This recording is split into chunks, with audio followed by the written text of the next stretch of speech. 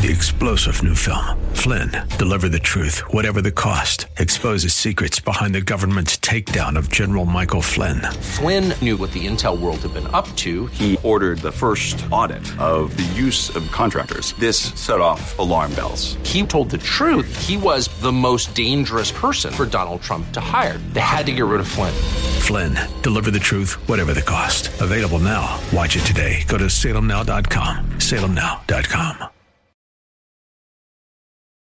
It's time for Simple Truth Moments, hosted by Reverend Earl Clampett of Simple Truth Ministries, a weekly show dedicated to excavating God's simple truth moments. Good morning, San Diego Saints. I am your host, Reverend Earl Clampett. Welcome to Simple Truth Moments, a unique type of broadcast with the goal to prepare the body of Christ for the momentous times in which we find ourselves. This program serves as a kingdom training platform, challenging church tradition, not with hostility, but with a view to assess the biblical validity of what is taught and lived. So put on your seatbelt for an enlightening journey of cultural context and a fresh way to more thoroughly comprehend the kingdom ways of God. Good morning again, San Diego Saints. Welcome back. We are continuing in our series with the book recently published by myself called Homecoming, How the Mystery of the New Covenant Brings Both Jew and Gentile Back to Abba Father. And where we left off last time, we had spoken about that the New Covenant. And again, I'm just going to give you a real quick review because we have a lot of new material to cover. But very briefly, we finished last week with explaining that the New Covenant of Jeremiah 31:31 through 34, and also of Hebrews chapter 8 and Hebrews chapter 10, was not so much a what as it was a who. And we explained that the Father had a conversation with his divine Son, Jesus of Nazareth, Yeshua HaMashiach. That's his name in Hebrew, Jesus the Messiah. And he says on two occasions, once in Isaiah chapter 42 and again in chapter 49, he basically informed his Son that his Son was the new covenant, not written on tablets of stone. He, the Son, was to be the new covenant. And we explained also that this new covenant was supposed to be an inside job. In other words, Jeremiah 31:31 says, here are the Jews in captivity. They're in a bad situation. They're in Babylon. They have rejected God. They have rebelled against him. They have bought into the ways of all the pagan tribes that were in their immediate area. They intermarried. They basically took on the ways of the very tribes that Father God warned them about and said, don't do this. This is not going to turn out well. They have different gods, little g. They have idols. They are going to draw you away from me. And as has happened, we see two things happened earlier with the 10 tribes of northern kingdom were taken over by the Assyrians. And in the southern kingdom now, we have the tribes of Judah and Benjamin, and they've been taken captive by the Babylonians, and they've been placed into exile up in Babylon. And this is where the prophet Jeremiah is hearing from God, and God is hearing the cries of the Hebrew people who, they're in a mess. They're in a very bad situation. And they're beginning to realize the grave errors that they made, and they want to come back to a relationship with their Father. They want to admit their errors. They want to acknowledge their wrongdoing and their rebellion, quite honestly. And in their prayers, it's basically them trying to acknowledge that they need to change the way they think. in the way they have been thinking. And that's what repentance means. It signifies changing the way one thinks about something. And as they're asking for mercy, they're asking for forgiveness, they're repenting before God, Father God reveals to the prophet Jeremiah, okay, I'm going to make a new covenant with my people. They didn't keep the covenant earlier that we made at Sinai. At Shavuot. Shavuot is the Jewish word for the celebration of Pentecost. And we talked about that last week, that contract, that covenant, if you will, was not a promise for an act. It was a promise for another promise. There was a bilateral contract. That's what you call in the law a bilateral contract, a promise in exchange for another promise. The problem was the Hebrews didn't keep their end of the bargain. They didn't keep their end of the terms or the stipulations or the provisions of that promise in exchange for promise contract. Father God kept his end of the bargain. The Hebrew people did not. And even after they crossed the River Jordan and they have a new leader after Moses dies, and then they have Joshua taking them over into the promised land, still the problems continued. And thus we see Father God saying, I am going to give them, them being the Hebrew people, my children, my Hebrew children, a new covenant, which is different in many ways than the Old Covenant. The primary one is that the Old Covenant was written on tablets of stone. And we talked about this last week. Hebrew people did not yet have the anointing, the download of the Holy Spirit yet. And they were realizing that the law was given them because of their transgressions. And it's interesting to see in the New Testament that Paul the Apostle, who also was Jewish, in fact, he was a member of the tribe of Benjamin, he was a rabbi, he was trained under Gamaliel, so he knew his Jewish culture and law and structure.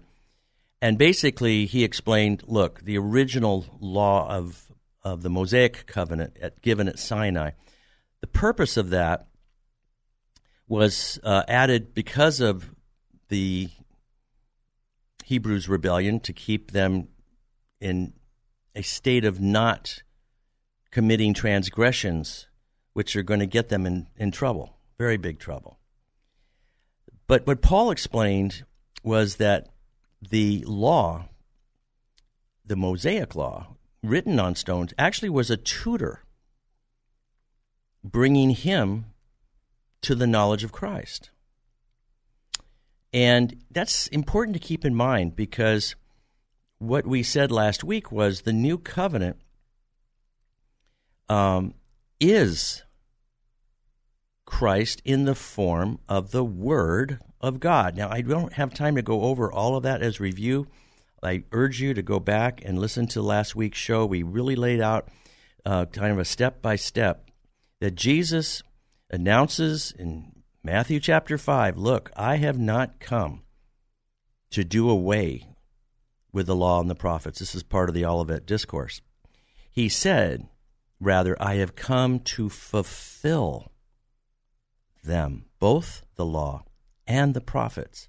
And in the Complete Jewish Bible, we mentioned the translation was, instead of to fulfill them, he said to complete them. So we concluded, based on using many verses that we don't have time to go over again, that Jesus, as the Word, that was his name when he arrives in John chapter 1, very first 14 verses talks about, in the beginning was the Word, and the Word was God and is God. And then it says in verse 14 of John chapter 1, he says, and the Word became flesh and dwelt amongst us.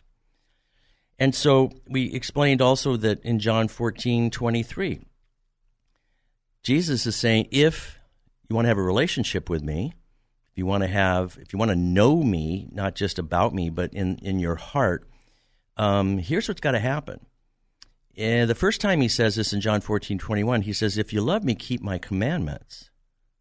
And then in John 14:23, he changes it just a bit, and he says, if you love me, keep my word. And my Father will love you. And listen, and then John 14:23 says, and we, plural, both Father and Son, Jesus, will come and make our home with you, our abode with you, our domicile with you, our residence with you.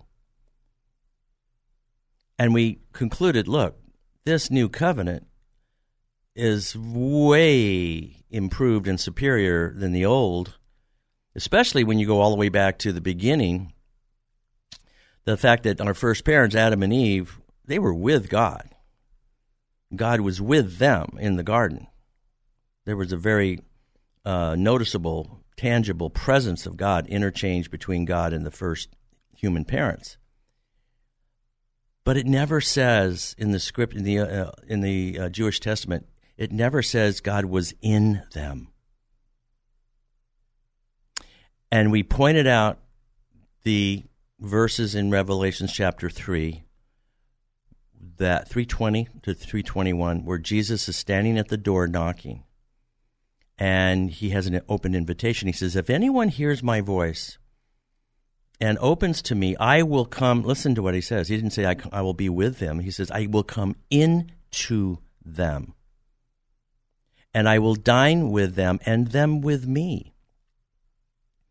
Well, that is way more interior than what we first had of being with God. And all of a sudden, this new covenant is written on two places. It's placed on our minds, and it's written in our hearts. And so now we have the actual Godhead entering into us as vessels. That is way more deep than what was available in the earlier covenants. And in fact, we looked at 1 Corinthians 11, which is often used at communion services all the time. And here is Jesus. You know, Paul's explaining what happened at the Last Supper, but at the Last Supper, I think we covered that in Luke 22. He basically said, after he showed them the bread and broke the bread, and he said, this is my body. When he got to the cup part,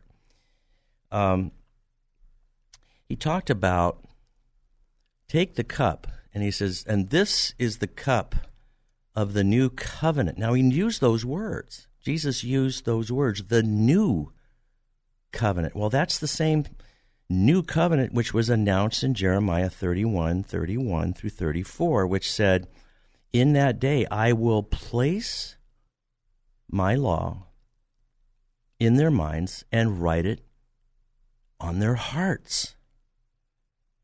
This is what you call a makeover.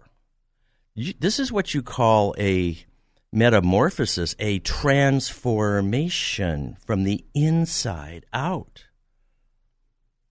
And what we explored, is why is this so much more important? Well, we looked at Revelations 3, where Jesus is making this personal invitation in Revelations 3:20.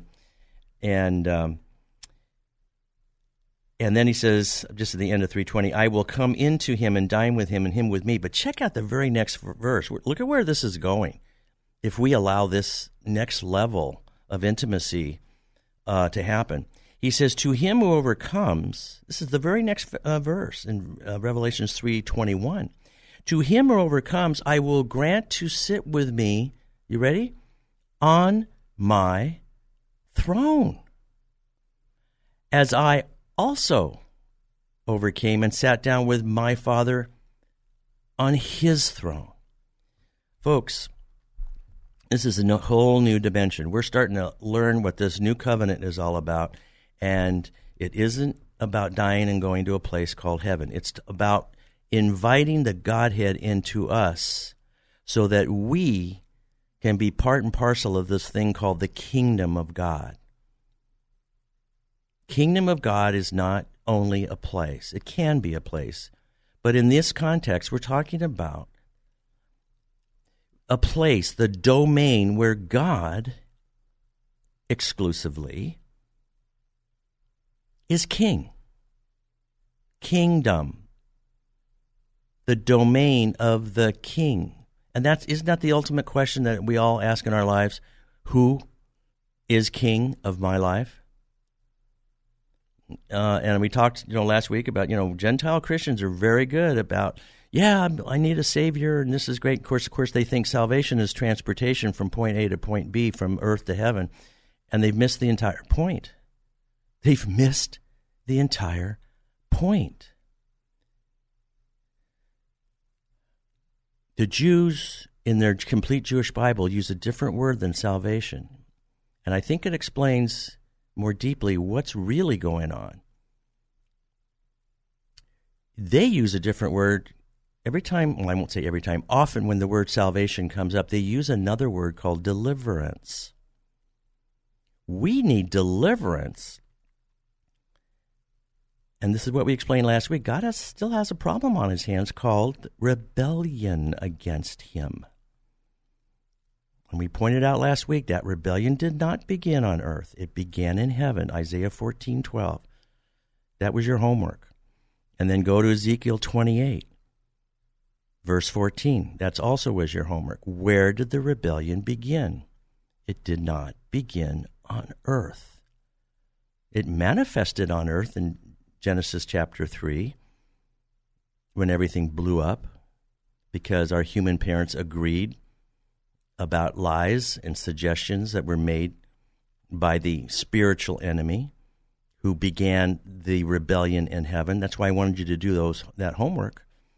And once we figure this out, that this is kingdom versus kingdom, spiritual, but they're fighting over a material creation. They're fighting over us as human beings because we are part and parcel of that material creation. Well, what are you talking about? Well, Genesis talks about Father God taking a handful of dirt, soil. It's called Adam because of its color, which is red, and he breathed life into this soil, this part of the earth, and he made us in his image, in his likeness.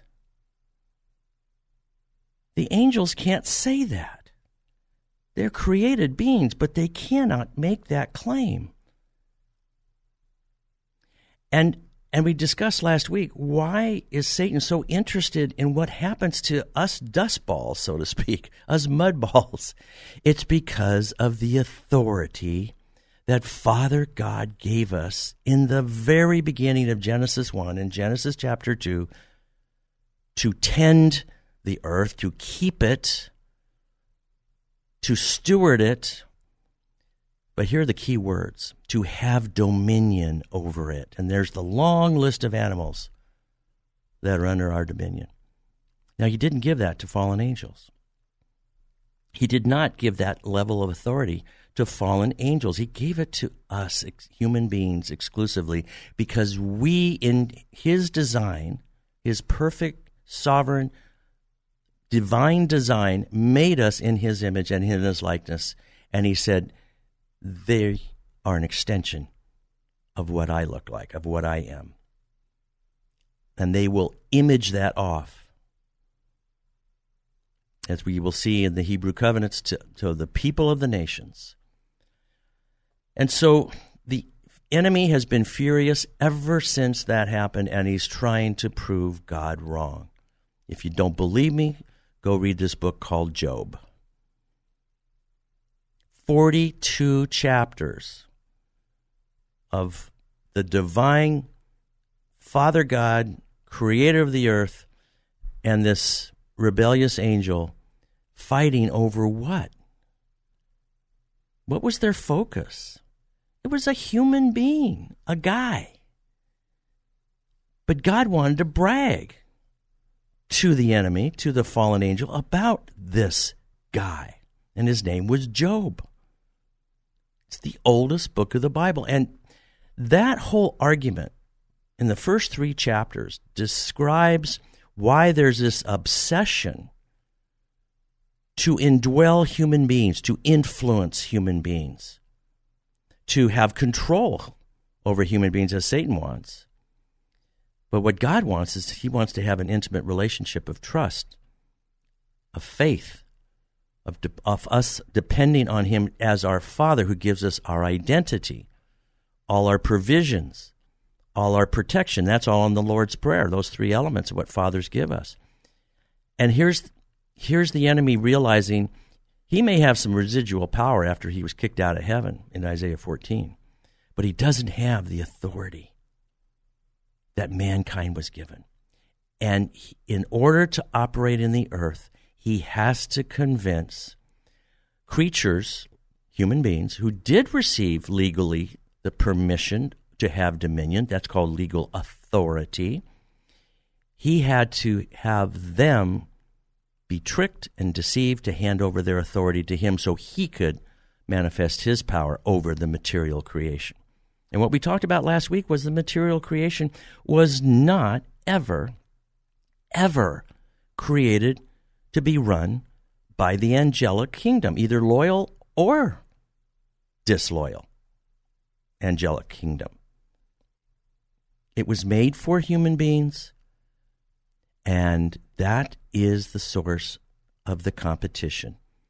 The enemy cannot stand that he was excluded after he began his rebellion in Isaiah 14, way up in the second heavens. He was a covering cherub. That's how close he was to God. The proximity didn't have anything to do with preventing a rebellion. He was one of the 2 covering cherubs of the mercy seat. When you look at the Ark of the Covenant, you'll see the mercy seat sits on top. It says in Ezekiel 28, starting at verse 14, that he was a covering cherub. That's how close he was to the presence of God. And that wasn't good enough for him. He still rebelled. You still see the 5, what we call the I wills of the rebellion in Isaiah 14. And one of the things that he said or claimed on the 5 I wills, one of the I wills was, I will raise my throne above the stars of God. And you have to stop and examine that claim and ask yourself the question, when did God, Father God, ever give angels thrones? What you'll find as you explore that is that he didn't ever give them thrones over the material creation. And as we just read in Revelation 3, when we're talking about having the new covenant in the form of Jesus Christ of Nazareth, notice what he says. We'll read it again. It's worth pointing this out because it explains to you about thrones. Behold, I stand at the door and knock. That's the door of your heart. If anyone hears my voice and opens the door, I will come in to him and dine with him and him with me. To him who overcomes, now this is the very next verse, I will grant to sit with me on my throne. Thrones belong to the Godhead. And Jesus goes on, as I also overcame and sat down with my Father on his throne. It can't be more clear that thrones are the exclusive jurisdiction of the Godhead, but he's also saying, by the way, you human beings are eligible to partake in that. And that doesn't talk about ruling and reigning exclusively from heaven. I know Ephesians says we're seated in high places. That's true. But that's not the point. If you go on to two chapters more, Revelation 5 says, check this out, 5:9, and they sang a new song saying, you are worthy to take the scroll. They're talking about Jesus here, to open its seals, for you were slain and have redeemed us to God by your blood Notice it didn't say redeemed us to heaven. It says redeemed us to God. God's always been the goal. Okay? Out of every tribe and tongue and people and nation. Now check this out. Out of every tribe and tongue and people and nation, that's us. That's the people of the nations. In verse 10, check this out. And have made us kings and priests to our God, and we shall reign. It didn't say in heaven. Where does it say? We shall reign on the earth. That's 2 chapters after Jesus says, hey, if you're an overcomer, then you also will get an opportunity to sit with me on my throne, just as I overcame, and I'm sitting with my Father on his throne. Do you see how that reverses everything? The rebellion began in heaven, and if we go untransformed without allowing this new covenant to become part of who we are, we're kind of missing the whole point. The new covenant changes not us in location, it changes us in transformation into the image and the likeness of God. We're right back, circular, returning full circle back to Genesis 1 and Genesis 2. We will see you after the break. God bless.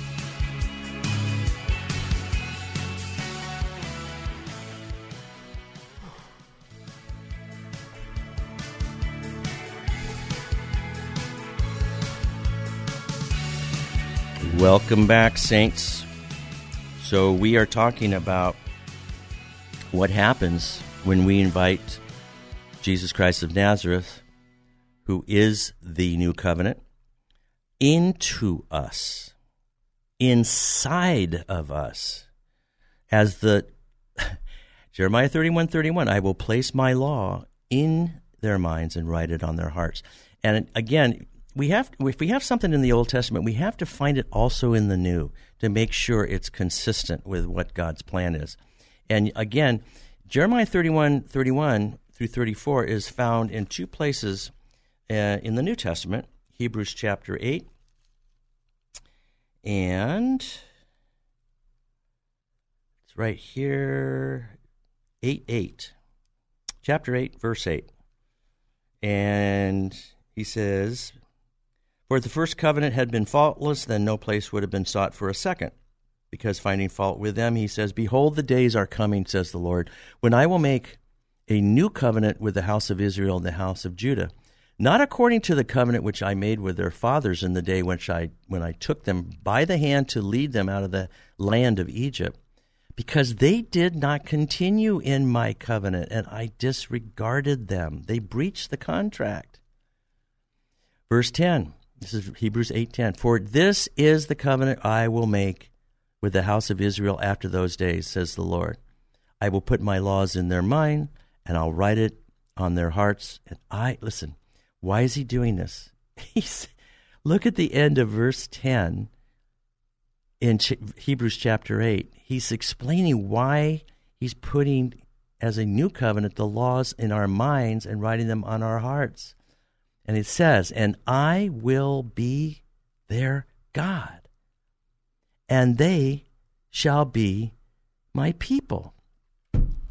That was the whole point. It's all about relationship.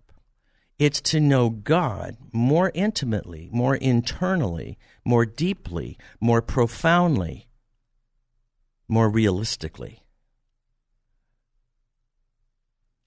You invite God to come into your life at that level, you cannot remain the same. You can't. I mean, that's where we start seeing references in Paul where he says, if any man be in Christ, he is a new creation. Yes, he is, especially if he allows the new covenant of Jesus to be placed in those 2 strategic locations within us. So, God's looking for a relationship that's way more close, way more intimate. But I wanted to point this out to you. He's also looking for an internal house.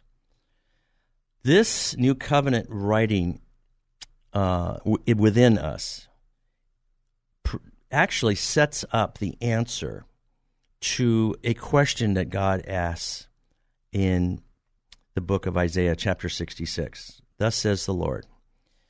66:1 of Isaiah. Heaven is my throne, earth is my footstool. Where is the house that you will build me? And where is the place of my rest? Now let's go back into that verse. Notice he didn't say, heaven is my home. He didn't say that. He said, heaven is my throne. We're talking about the kingdom of God here. And earth is my footstool. Well, that gives us an idea of the magnitude of this God that we serve. But isn't it interesting that he makes these declarations of how large he is, how majestic he is, what the magnitude of him happens to be by declaring heaven's my throne and earth is my footstool. That is a very large God that we serve. But check this out.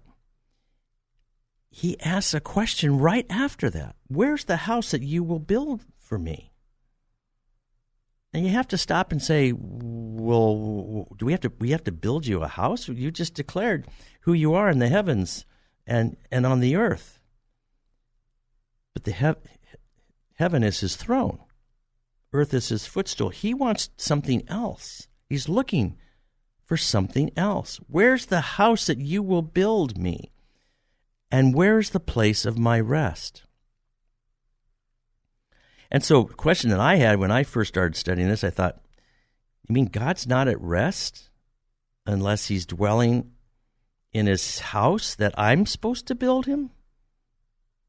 And then the verse 2, right after Isaiah 66:1, check it out. He answers his own question. Because his question was where? Two wheres. Where's the house that you will build for me? And where's the place of my rest? And I was thinking, is God not at rest? Even though he's the creator of the universe? There's still something he's looking for? So let's check out verse 2. Here's the answer. For all those things my hand has made, and all those things exist. Yes, okay? So that's what he's talking about. He made the heavens and the earth, and all those things exist because of him. Okay? But check out the second half of verse 2. Says the Lord. He's going to answer his own questions. Where? Where's the house that you'll build for him, and where's the place of his rest? So here, check out the second half of verse 2. But on this one I will look. On him, all of a sudden stop. You say, wait a minute. You mean your house, your vessel, you're looking on a vessel for your house? This is not going to be built out of mortar and brick and concrete and steel and everything. When we picture some sort of edifice, we think of construction materials. He's saying, but on this one will I look. On him who is poor and of a contrite spirit. He's talking about a human being. And who trembles at my word. So when I saw that, I started to ask some questions of myself and thinking, how can God not be at rest? He's God. But yet he's saying he's looking for something in addition, in spite of him being the creator of heaven, being creator of earth. I'm going to read this from the Complete Jewish Bible. Again, 66:1 and 2 of Isaiah. Heaven is my throne, says Adonai, and the earth is my footstool. What kind of house could you build for me? Wow, what? What are you talking about, Father? Here's the next line. What sort of place could you devise for my rest? The only conclusion that I took away was God is not at rest until he's actually indwelling the one, the vessel whom he made, and this vessel has invited him to come in. What did we read in Revelation 3:20? Jesus was standing at the door and knocking. Well, the door of what? The door of our hearts. He wants a relationship. He doesn't want us to know about him. He wants us to relationally know him. Well, why is that a big deal? Because it's the definition of eternal life. Eternal life, John 17:3, Jesus said this the night before he died, is to know you, the one true God, and Jesus Christ, whom you sent. Now, is that to know about them mentally, like the Greeks would do, with their elevation of the mind as the apex of their culture, to say we can figure out everything, including God? Or is that more an experiential experience based on the Hebrew walking out and experiencing God? Say, our history is the experience with God. In other words, they lived it. They walked it. They experienced it.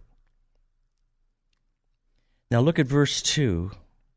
The kind of person on whom I look with favor. So he's answering the question, what kind of house could you build for me, and what sort of place could you devise for my rest?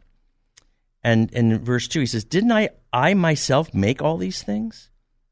This is how they all came to be. Second half of verse 2. The kind of person on whom I look with favor. He's not talking about a house as we think of a house. He's talking about residing within us. That's why when we talk about the new covenant as an inside job, that's the depth and level of profundity, if you will, that we're talking about. This is deep stuff. The kind of person on whom I look with favor is one with a poor and humble spirit who trembles at my word. He wants to dwell inside of us. And he starts with this Son. Jesus announced the process, the protocol. I am the way, I am the truth, and I am the life. No one gets to the Father but through me. And we Gentile Christians, we're all taught, whether you were a Catholic or whether you're a Protestant, no one gets to heaven but by me. That's what we were taught. It doesn't say that. And heaven is not dying and going to heaven, contrary to popular belief, is not the biblical definition of eternal life. So this is relational. This is heavy stuff. By the way, there's another place where eternal life is described, and that's in not just John 14:6. It's also, I believe, in John chapter 12, at the very end of the chapter. Let me see if I can find it here real quick. I'll read it to you out of the Complete Jewish Bible. This is starting at verse 49 and 50. This is Jesus speaking. He says, "For I have not spoken on my own initiative, but the Father who sent me has given me a command, namely, what to say and how to say it." Verse 50. "And I know that his command is eternal life. So I say, or rather what I say is simply what the Father has told me to say." So that's another dimension. Not only is eternal life knowing God relationally, as we see in John 14:6. In John 17:3. John 17:3 says, "And this is eternal life, that they may know you, the one true God, and Jesus Christ whom he sent." That's John 17:3. But look at John 12:50. "And I know that his command is eternal life." Well, that's the two times I could find the definition of eternal life. Number one, it was knowing relationally God and then proving that I know him by keeping his commands. Wow. Where did you get that? Well, I just read it to you out of John 12:50, but I love the simplicity of the gospel sometimes, and I tell some people, "Hey, can you say 1, 2, 3, 4? They say, "Yeah, 1, 2, 3, 4. And I said, "That's how we prove that we know God. That's how we prove that we're experiencing eternal life. Eternal life, if it's knowing God, you can have eternal life right here and right now. You don't have to wait till you die and go to someplace, okay? So let's read that.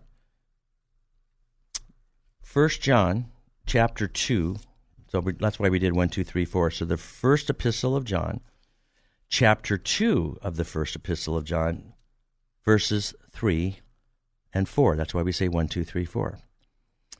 And I'll read it out of the New King James. Now, by this we know that we know him, if we keep his commandments. Boy, is that a showstopper in this modern, unfortunately, Gnostic gospel age, where we preach basically obeying God as legalism, or somehow it's religious works. No, actually, it's the key whether you have a relationship of eternal life or not.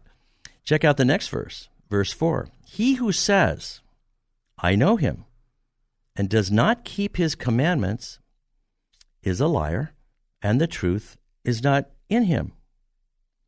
Look at 5. But whoever keeps his word, can you see that? Commandments and word, pretty much synonymous. Truly the love of God is perfected in him. By this we know that we are, now notice, it doesn't say with him, we are in him. You now see the connection of why this new covenant experience, which is Jesus coming into us, is to accomplish a deeper, more meaningful, significant relationship of personal, relational, experiential knowledge of who God is. And God wants to do the same. It's a two-way street. It's going to take something that we haven't been taught as far as level of commitment. How much time do we devote to this? How much energy do we devote to this relationship? I often ask people, when you first dedicated your life to Christ and you got saved at Passover, and you say, yes, I want you to be my Lord and my Savior. Well, the Savior part, everybody can relate to that, but it's the Lord part that we have trouble with. And I ask people, did you give every element of you, your body, to Christ when you made that commitment to him or when you got your water baptized? Of course I did. Of course I did. That's okay, awesome. And then I asked them, did that include not just your spiritual life? Did that also include your thought life? Your thought life. And I'll tell you what, the pauses are long. And what we use in pregnant pauses. They're very long pauses because they're thinking, well, where did I say I have to hand over my thought life to him when I made him Lord and Savior? With your thought life. Carolyn Leaf, who is a South African neuroscientist, a strong believer in the Lord, she's done research on this, and this is an average. This is not hard and fast, but she said we have about 30,000 thoughts a day on average during our 16-hour wake cycle. And I've had people come up and say, well, where does it say that I have to turn over my thought life? Well, I take them to a couple of places. I take them to Romans 12, 1 and 2. And that is an experience. This is Paul to the Romans. I beseech you, therefore, brethren, by the mercies of God, that you present your bodies a living sacrifice, holy and acceptable to God, which is your reasonable service. You know what? The Jews didn't have to do that in the Jewish Testament. They had to give the Lord one day a week called the Shabbat rest. When we're talking about the new covenant, this is a raising of the bar, because God's saying, I am going to have a deeper, more intimate relationship with you. There's some things that are going to be required when we have this new covenant placed in our minds and written in our heart. And one of those requirements is right here in Romans 12, verse 1. Present myself a living sacrifice? Wait a minute, I thought that's what Jesus did, and I don't have to do any of that stuff. Well, Jesus did do it, and it was perfect, but it was to get us initially saved at Passover. And the idea was to not stay in Egypt after you're delivered from death. The idea is to leave Egypt and go on a journey to get to know God. Well, where do you come up with that? Deuteronomy chapter 8 explains very clearly why there had to be a road trip with God and his people, because they didn't know him.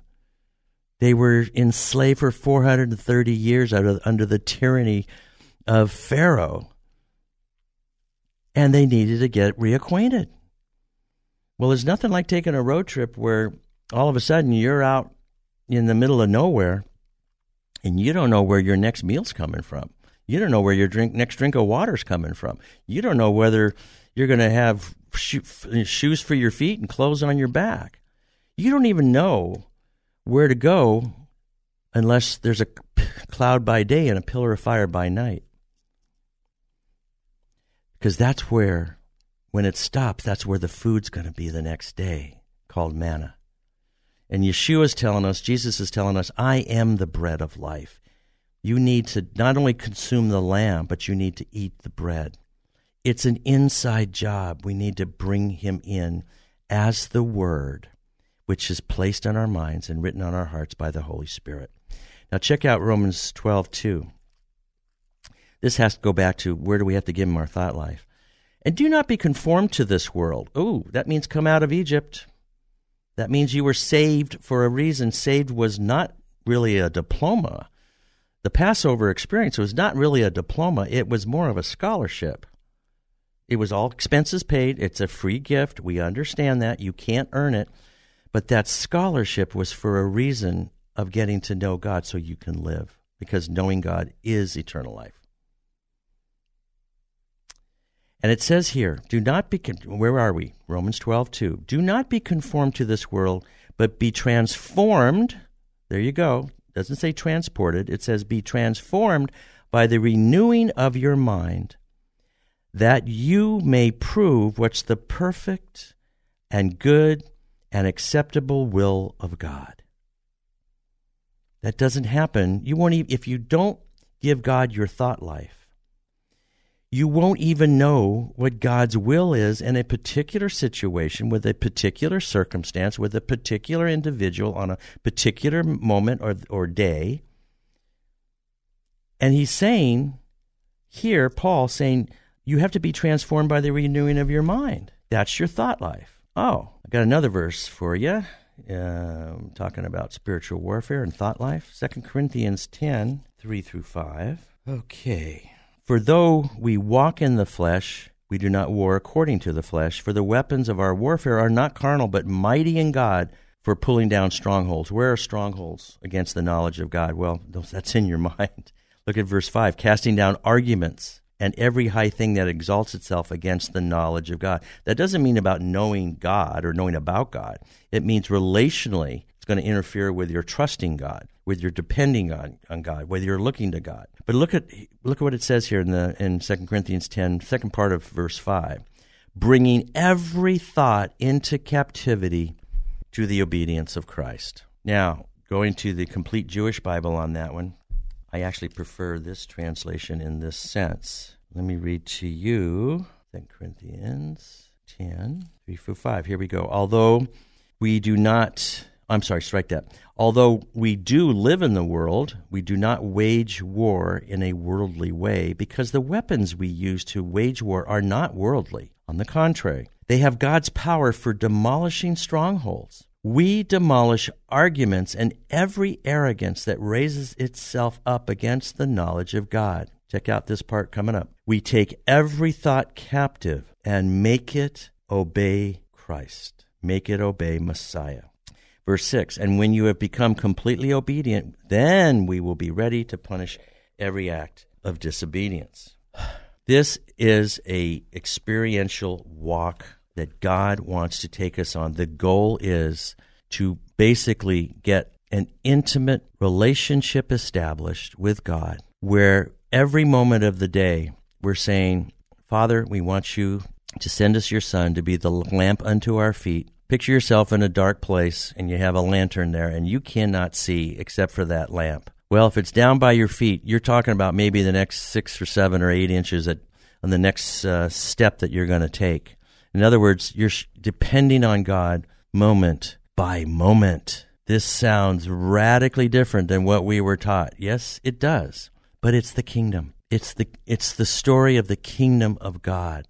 And kingdom means rulership. Kingdom means governance. Kingdom means government. And when talked Isaiah 9, that we use a lot of time around Christmas time, the prophetical words of this Prince of Peace who's coming, talking about Jesus on his birthday. It says he's showing up with the government on his shoulders. What Jesus preached and what John the Baptist preached was the coming of a kingdom, of a government, of a rule, of order, of God's order of things, of his design of things. Because everything on earth ever since Genesis chapter 3, when the rebellion was brought down here and we bought into it with our first parents, it has been chaos, calamity after calamity, disaster after disaster. And we're saying in the Lord's Prayer, we don't say your kingdom go. We're saying the only thing that we were taught, which was, Father, your kingdom come. Well, Jesus was on earth when he's teaching us that. He's saying we need to bring God's kingdom and governance here. And how do we know that? The next line, thy kingdom come, thy will be done. That's how we know God's kingdom is inside of us and impacting those around us. Welcome to the kingdom. See you next week. I hope you have many simple truth moments. God bless you. Thank you for spending your time with us excavating God's simple truth moments. For more information and resources, visit simpletruthministries.net. That's simpletruthministries.net. To contact Simple Truth Moments, email me at earlsimpletruth@gmail.com. That's earlsimpletruth@gmail.com. So until next time, may God richly reveal his simple truth moments to you. You've been listening to Simple Truth Moments. Join Reverend Earl Clampett for another episode next Sunday at 11 a.m. right here on K-Praise. 3-star General Michael J. Flynn, head of the Pentagon Intelligence Agency, knew all the government's dirty secrets. He was one of the most respected generals in the military. Flynn knew what the intel world had been up to. He understood its funding. He ordered the first audit of the use of contractors. This set off alarm bells. The explosive new documentary, Flynn, Deliver the Truth, Whatever the Cost, uncovers the facts behind this scandal. Flynn told the truth. He was the most dangerous person for Donald Trump to hire. I find out the worst enemy that I'm going to face in my life is right here in America. They took my assessment and they wanted me to change it. And I was like, I'm not changing it. They had to get rid of Flynn. With in-depth interviews, archival footage, and never-before-seen personal records of the man behind the headlines. I just felt like I was drowning. Flynn, Deliver the Truth, Whatever the Cost. Available now. Watch it today. Go to salemnow.com. salemnow.com.